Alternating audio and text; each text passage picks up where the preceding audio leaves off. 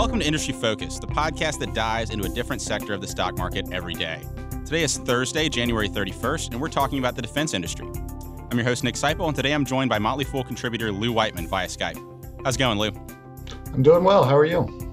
I'm doing great. You know, we've got the polar vortex coming through, single-digit wind chills here in the D.C. area. Being from Alabama, it's been a little bit of an adjustment, but we're making it through. How are you doing in your neck of the woods? We are 33 degrees. I just looked at the window. We are 33 degrees in Atlanta, which I guess sounds pretty warm compared to up there. But I'm sick of it. I'm ready for spring. Yeah, tell me about it. I'm ready for shorts weather coming back through.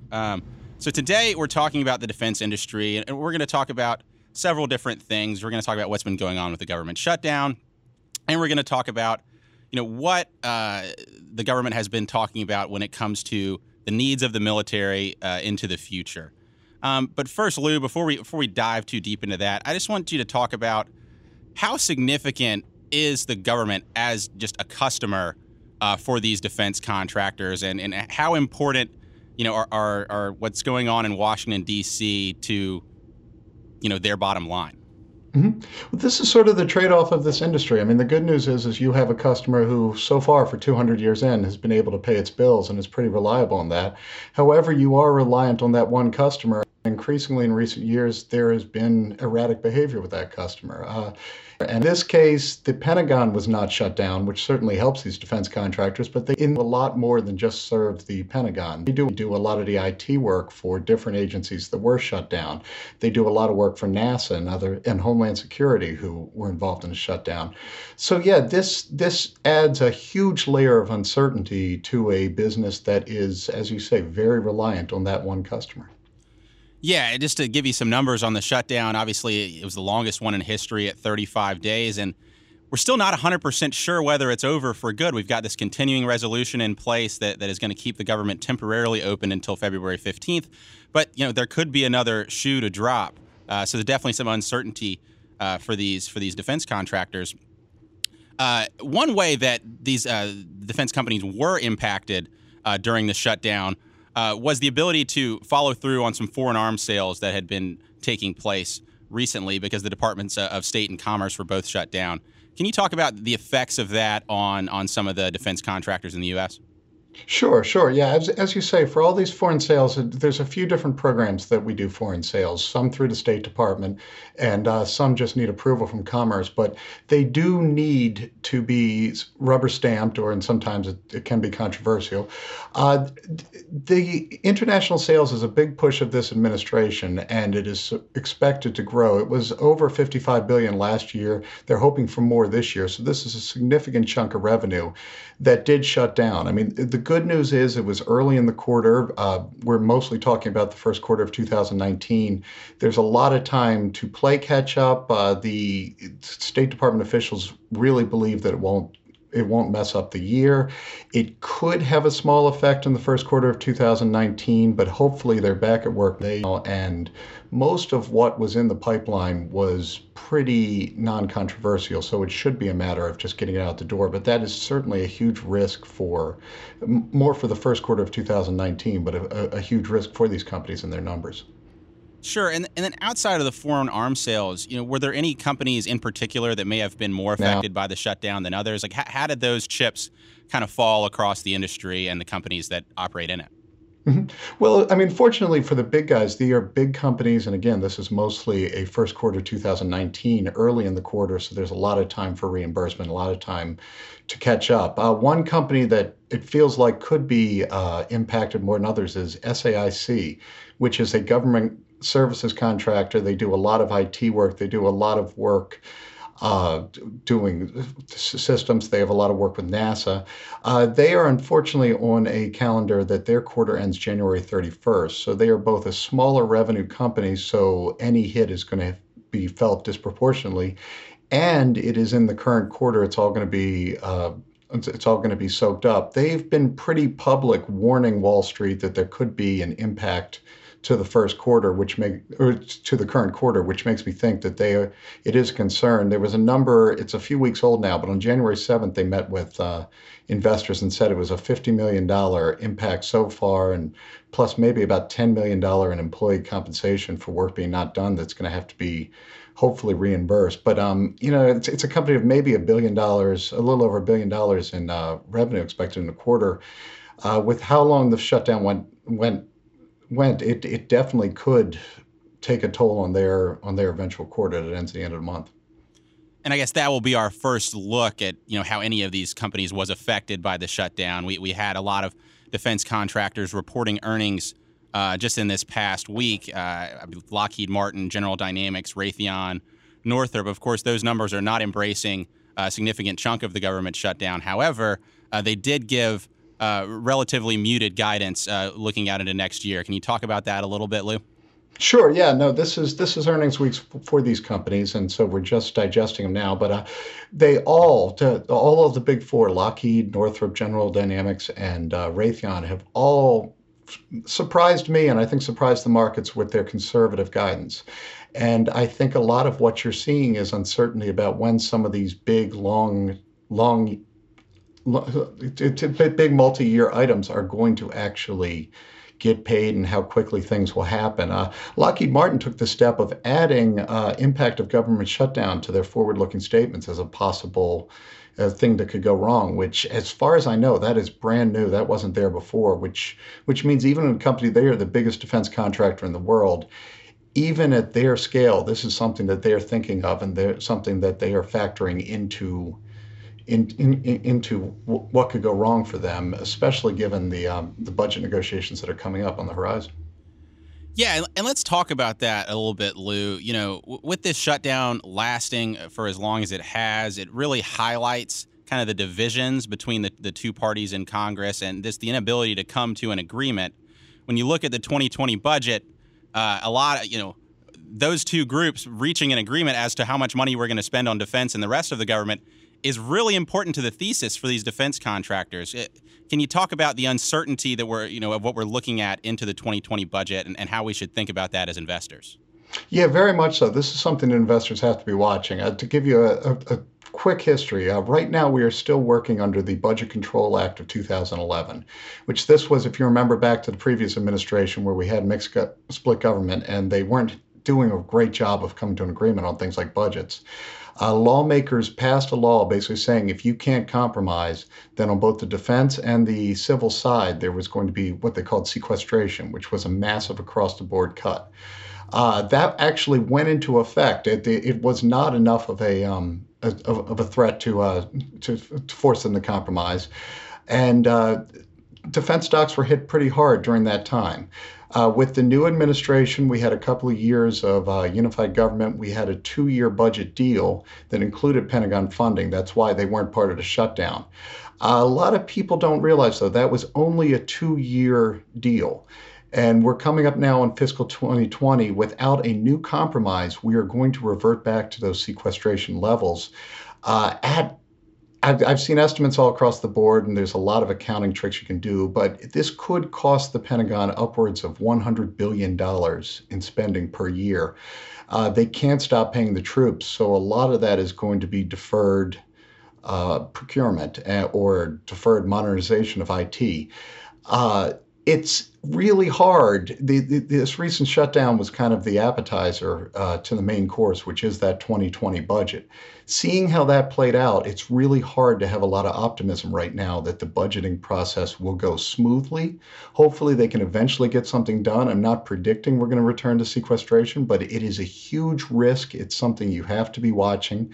Long term, I think the companies will be fine. Long term, as we'll talk about later, there are a lot of things that need to be done, a lot of spending that needs to be done. But this could certainly impact 2019 spending. It could certainly even go into 2020 if the deal is reached late, if there's uncertainty, or if they kind of kick the can and projects have to be delayed. Sure, Lou. And if we go into sequestration, what kind of adjustments might these big contractors have to make to their operations to absorb that and kind of wait out the low times until we can reach another consensus in Congress? hmm Well, I mean, I think how they modeled it last time, and unfortunately they have recent history here, is, a lot of the big needle moving projects for these companies, they're not going to disappear. We're not going to stop buying aircraft carriers. We're not going to stop buying F-35s. They can sort of proceed as business as usual, although they might have to slow the scale or slow productivity. It's for near-term results, for quarterly results, it creates ugly comparisons, and it definitely slows the business down. You have to be a long-term investor to weather that storm. And what we learned last time, and I think we'll learn this time, is that in the end, there will be a resolution. But really, what we saw is these companies that just kind of did what they could on expense side and slowed production to levels that they thought the government was going to order. The real companies that got hit are these, we like to call them the Beltway bandits, the government IT companies that are increasingly important for, a lot of the IT is being outsourced by the government.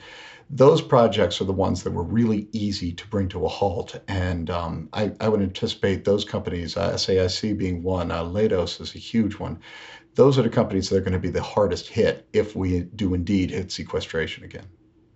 Yeah, something to watch for investors. Lou, you mentioned the long term, and let's talk about the long term and really where the bull case might be on a lot of these defense contractors. Is that there's going to have to be a lot of spending when it comes to our arsenal in the future. And there's two things we want to talk about.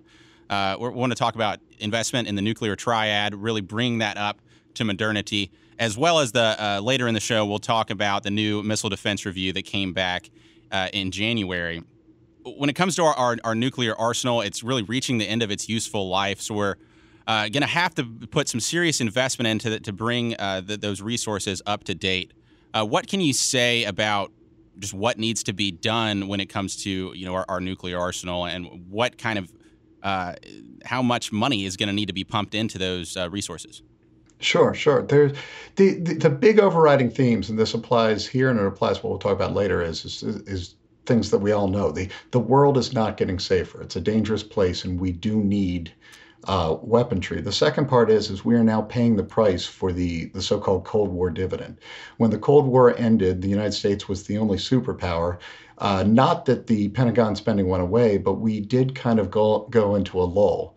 And we are now using Cold War era technology, competing with in theory, a resurgent Russia, a resurgent China.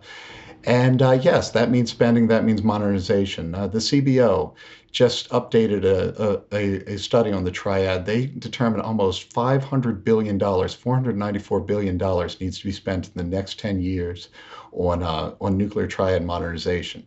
That's up considerably, 20% or more from their 2017 estimate.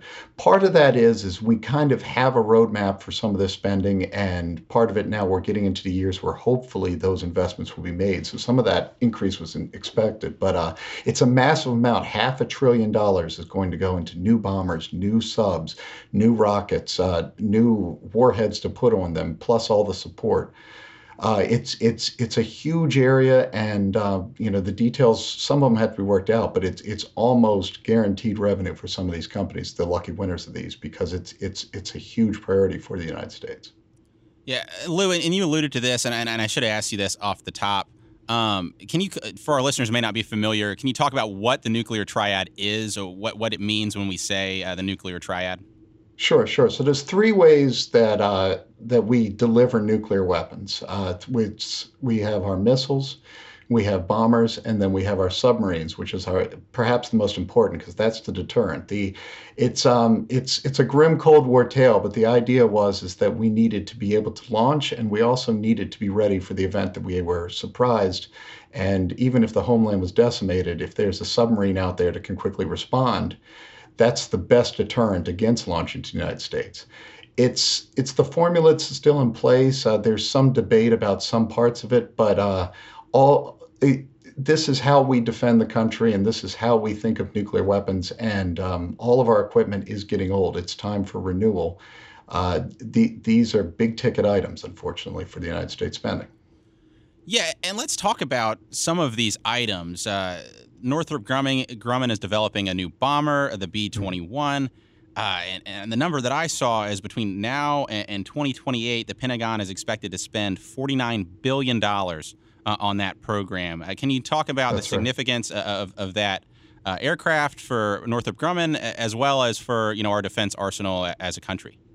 That is the keystone project for Northrop Grumman. They won that bomber, and it's been a slow road. It was of all the parts of the triad, that's probably the most controversial, simply because even though it is stealth, with technology, it is increasingly hard to get a bomber in place over an enemy in a war zone. This is a huge expense. They're doing their best to modernize it. It's replacing an aircraft that isn't that old, the stealth bomber from our youth, in part because there's a feeling they did not forward proof that enough. The downside is they are trying to forward proof this one, but it is incredibly expensive. This is a plane that is going to be a significant portion of Northrop Grumman's revenue for the years to come. There's a set number in place. The Air Force, if anything, says we need more of those. The Air Force is trying to expand its fleet in both attackers and bombers. There's no way this is going to be cut or cut completely. There is a little bit of long-term risk to Northrop, though, if this project will ever be what they hope it will be, which is, 50 billion plus, just monster. That is a huge portion of their revenue for well into the next decade. Yeah, Lou, and let's talk about another monster program, and that's the new submarines that are being developed currently, the Columbia-class sub under development. The numbers I saw there is that there are 12 subs planned at a cost of $107 billion over the next 10 years.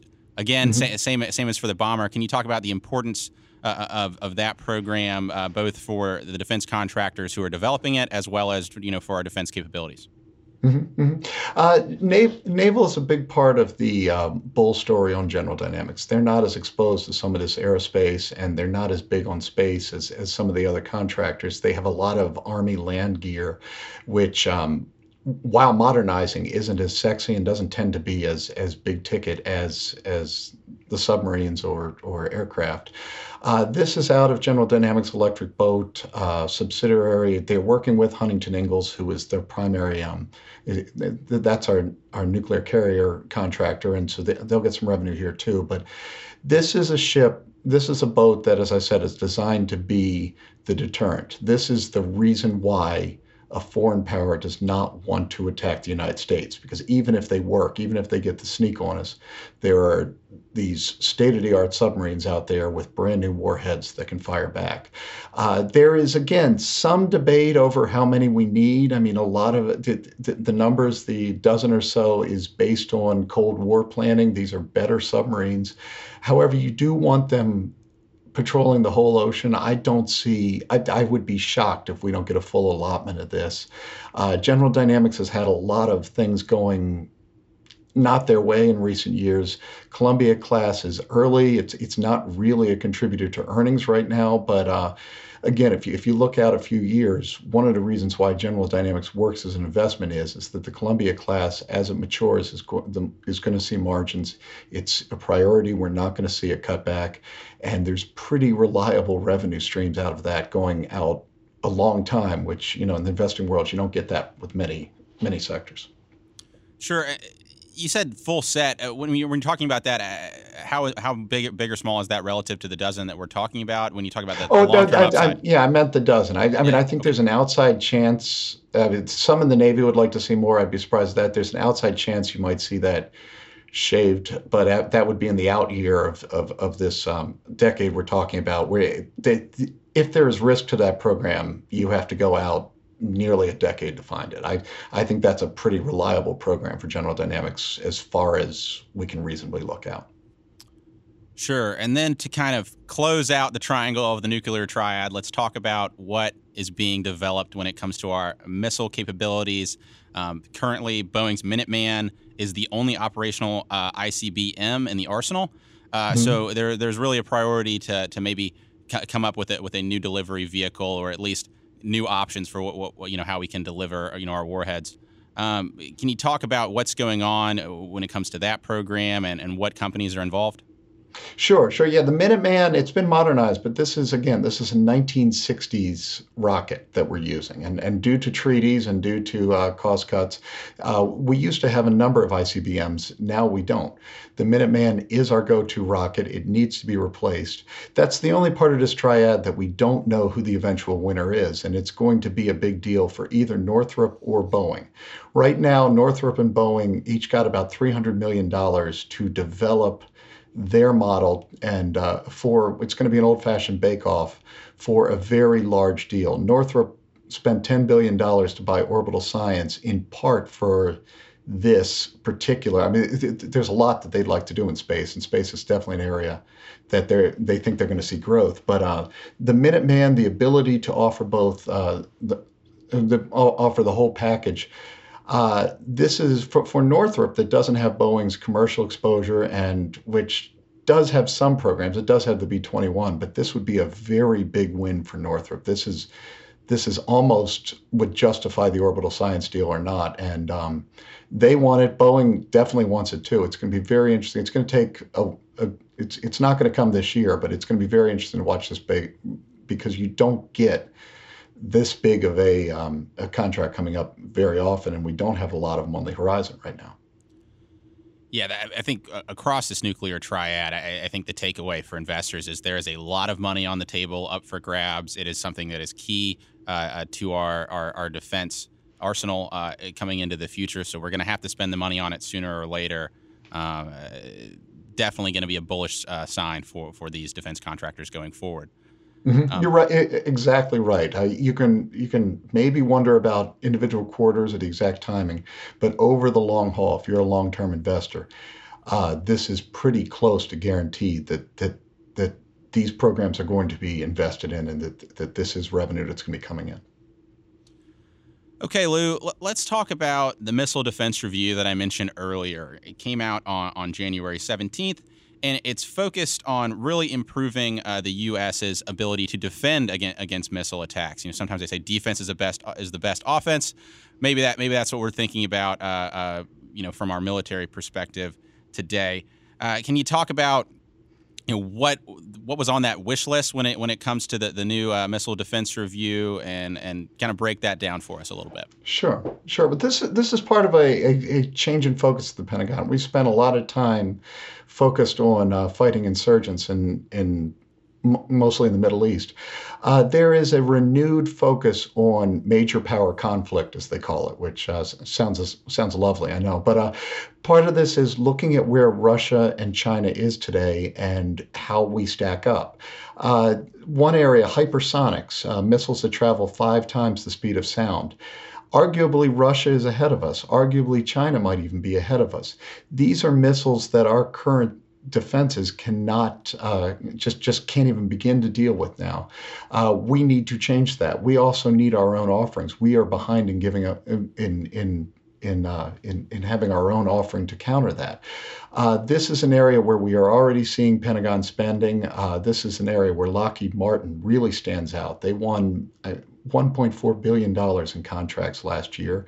One of them, in the Pentagon, in their notes justifying that contract, said, quote, "No other contractor has this level of design maturity," and talked about hundreds of millions of dollars in redundant costs if they went with anyone other than Lockheed Martin just to get that other contractor up to speed.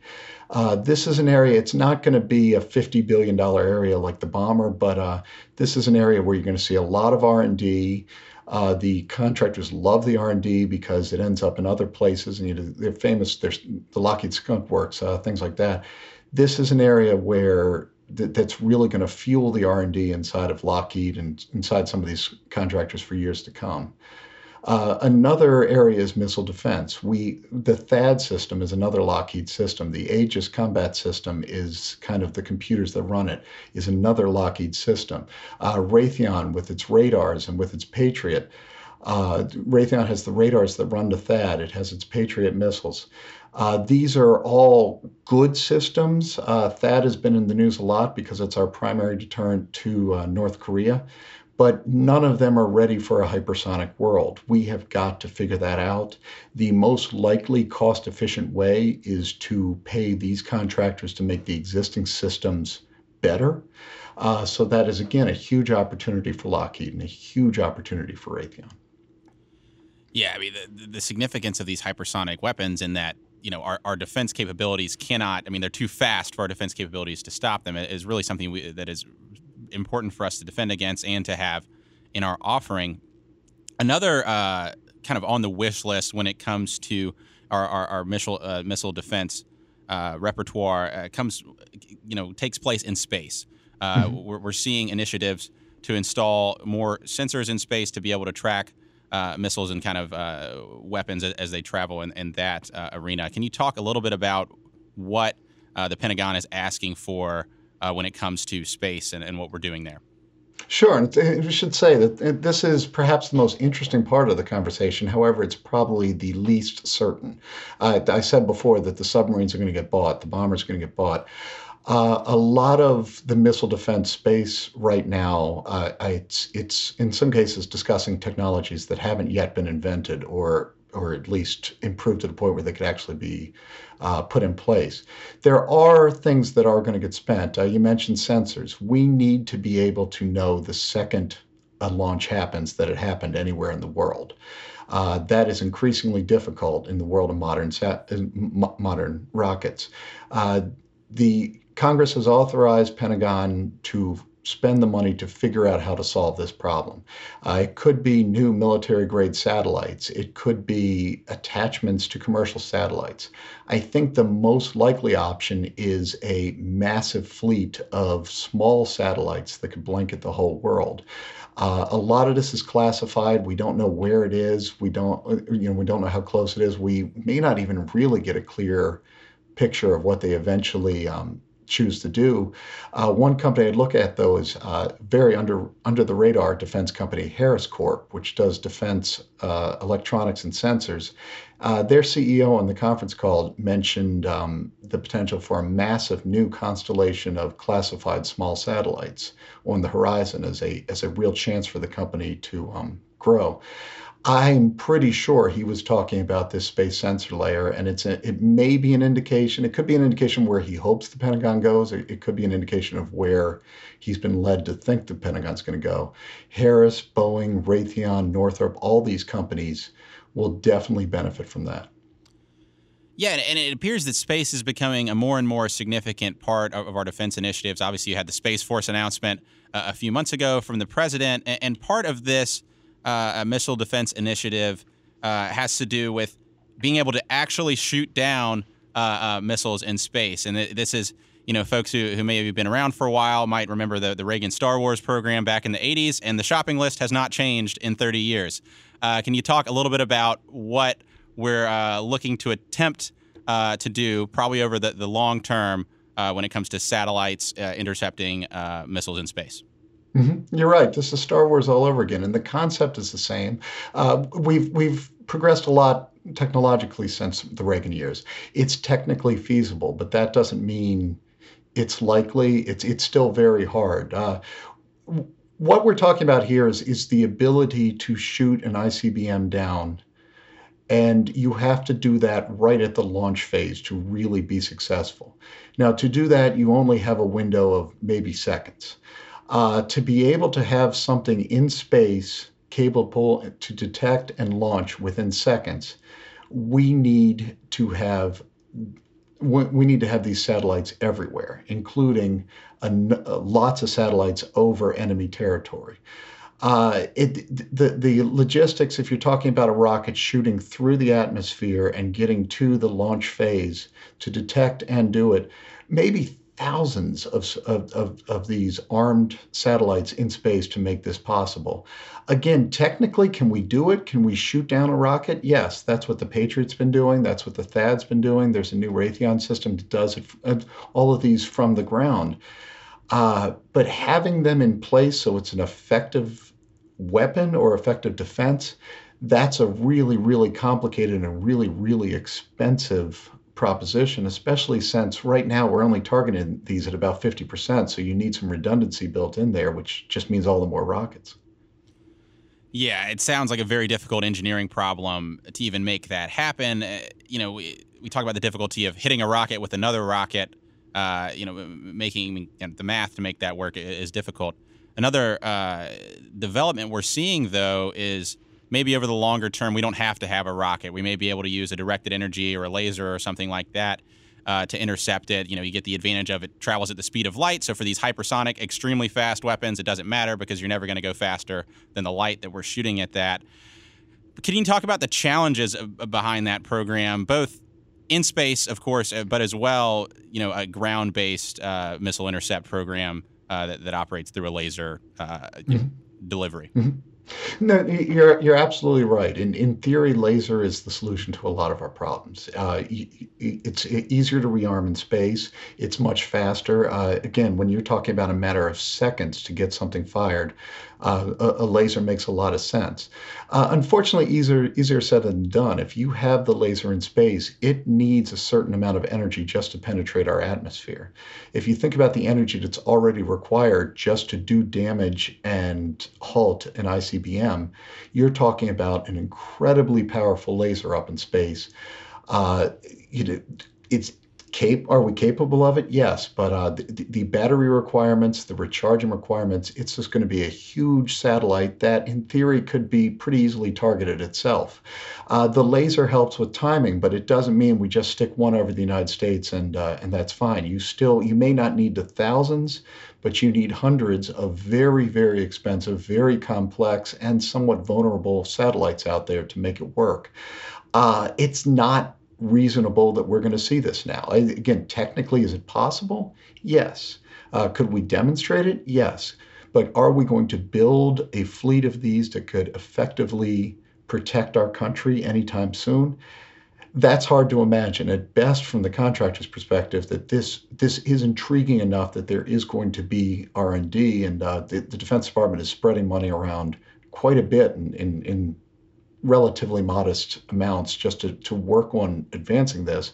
But it's an incredibly difficult problem to solve with the battery capacity, the recharging, and just dealing with things in space that we're not ready to solve it. It's still on the drawing board. Yeah, definitely something to watch as we look out over the long term. We talked last week about batteries. This is another instance where battery technology is going to be really important, even touching the defense space. Let's go ahead.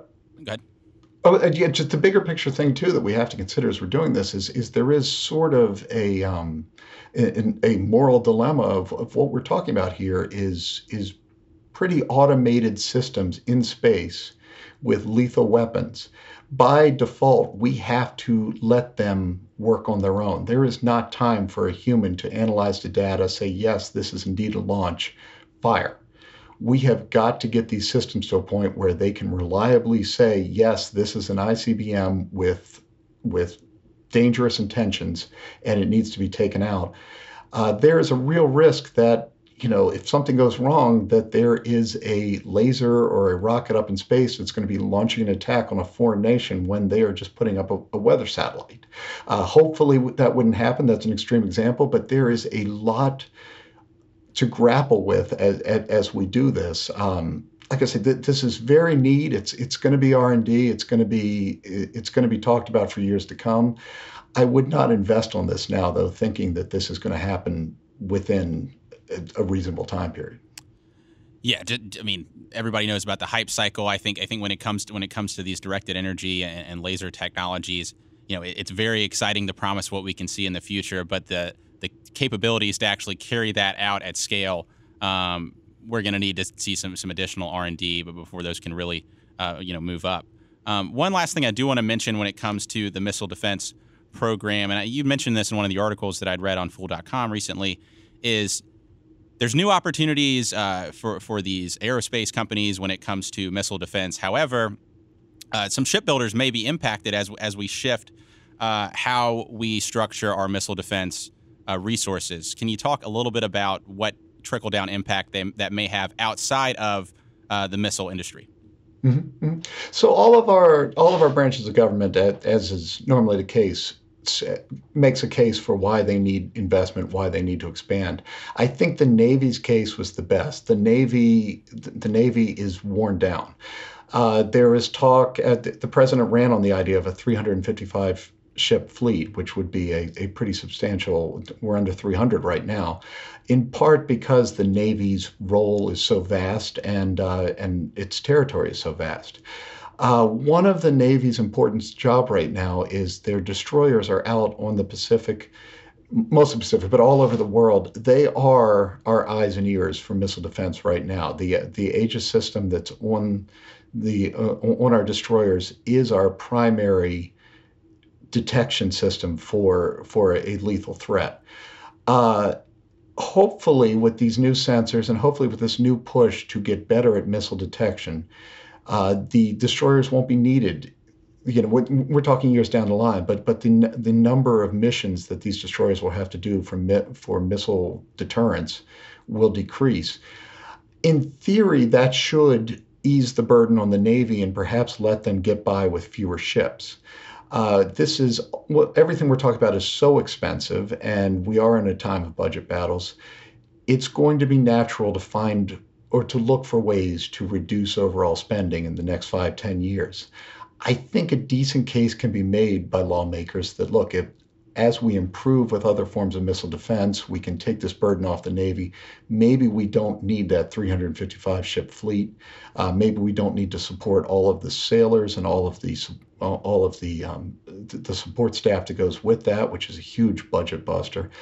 The Navy is still growing. The Navy is going to modernize. General Dynamics and Huntington Ingalls are the two contractors most tied to the Navy. This isn't a reason to sell them, but it certainly is something that investors should watch, because I think a reasonable case can be made that maybe the Navy will be able to get by with less with all these other developments going on.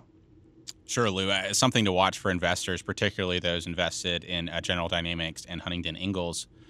Before we go away, we've kind of given a good overview of what's impacting these defense contractors on the short term when it comes to the budget, as well as the opportunities over the long term with these new weapon delivery vehicles. As you look out into the defense industry today, which companies or companies are you most excited about their future prospects? Lockheed Martin can't help but impress. Lockheed Martin for years was tied to the F-35. And I mean, the F-35 is an amazing program. It's going to be $1 trillion program for Lockheed and its subcontractors over the life of the program. But what Lockheed has done very well, especially in the last few years, is that there's a lot more than just the F-35 to get excited about. We talked about hypersonics. We talked about their missile defense and their missiles. There are just a lot of ways for Lockheed to win, even in this current, looking at the recent earnings, and I just read something about this now, is that, the short term, 2019, we'll see what the budget does. But over time, there are so many ways that Lockheed Martin can win. It's a great company to just hold on to and weather the storm. Among the big guys, if there was one that feels like a bargain, but I've been saying this a while and they haven't come through for me yet, but General Dynamics has been in the penalty box almost since the Great Recession because of its Gulfstream arm. The business jet industry just has not come back from the recession. I believe Gulfstream is coming back. I believe as it does, General Dynamics will leave the penalty box and its multiple relative to its peers will improve. So it should outperform its peers. I said that 6 months ago. We're still waiting. I still believe it. I still like General Dynamics, but again, I'm losing confidence that this is even a 2019 story. So I would understand investors not jumping in right now. All right, listeners, that's 2 for your watch list in the defense space. Thanks for coming on, Lou, and thanks for talking to us about everything that's going on in this really fascinating industry. And happy to have you on soon to follow back up. Sure. Yeah. As always, people on the program may own companies discussed on the show, and the Motley Fool may have formal recommendations for or against the stocks discussed. So don't buy or sell anything based solely on what you hear. Thanks to Austin Morgan for his work behind the glass. For Lou Whiteman, I'm Nick Seipel. Thanks for listening, and Fool on.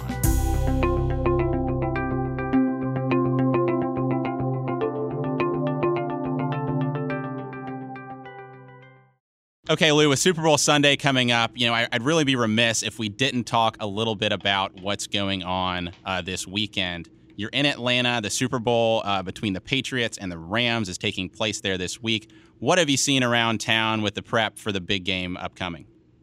It's been fun. There's a lot going on. The Super Bowl Fan Fest experience. I haven't personally gone, but a lot of my friends, a lot of my daughter's friends have been down there. They put on a good show. There's a lot of concerts this weekend. I'm kind of looking forward to the Foo Fighters Saturday night. We may park outside and watch that. I think there's a football game at some point, but the football game is very much a tiny part of this weekend, which is it's fun to see. Yeah, as we talk about the game, do you have anybody you're rooting for on Sunday? Do you have a pick for us? What are you thinking? Well, to full disclosure, I'm a Saints fan, so I'm probably a little bitter, but I refuse to believe a coach 10 years younger than Tom Brady is going to be able to do what nobody else seemingly can do. So reluctantly, I know this is not a popular pick, but I just can't pick against the Patriots. Yeah, let's let Austin Morgan in on this talk go around the horn. What are you thinking for the game on Sunday, Austin? I think if the Rams play a clean game, they might be able to take down the Goliath. Yeah, I'll tell you, for me, my heart wants the Rams. I want the young coach, the upstarts, in a new town, really fun offense, fun team to watch, to come away with it. But my head really says the Patriots. And, our listeners have been listening for a while know I'm an Alabama football fan, so I'll give you a stat. Going back to 2014, every year that New England has won the Super Bowl, Alabama has lost the national championship. And every year that Alabama has won the national championship, the Patriots have not won the Super Bowl. And This year, the Alabama Crimson Tide lost to Clemson in the national championship game. And so That's very brave of you to admit that, Nick. Yeah. Hey, I'm there. And I think this year, even though my heart doesn't want to say it, I think the Patriots are going to come away with it in Atlanta, just like the Tide did last year at the national championship game. I don't know how you beat Belichick and Brady, but I'm going to be looking forward to watching and hoping with my hope that the Rams can somehow pull it out. Can I end this on a bitter note and say the one thing I'm absolutely sure of is that if Tom Brady needs a touchdown late in the game, that pass interference call will be called if it's the Patriots and not the Saints that are going up against the Rams defense. Put your tinfoil hats on, listeners. Maybe they'll give him a little pat on the shoulder and they'll throw a flag for roughing the passer. Exactly. All right, folks. Well, we'll all be looking forward to it, and we'll come back next week, maybe follow up on what happened in the big game. Thanks for coming on, Lou, and let's do it again sometime.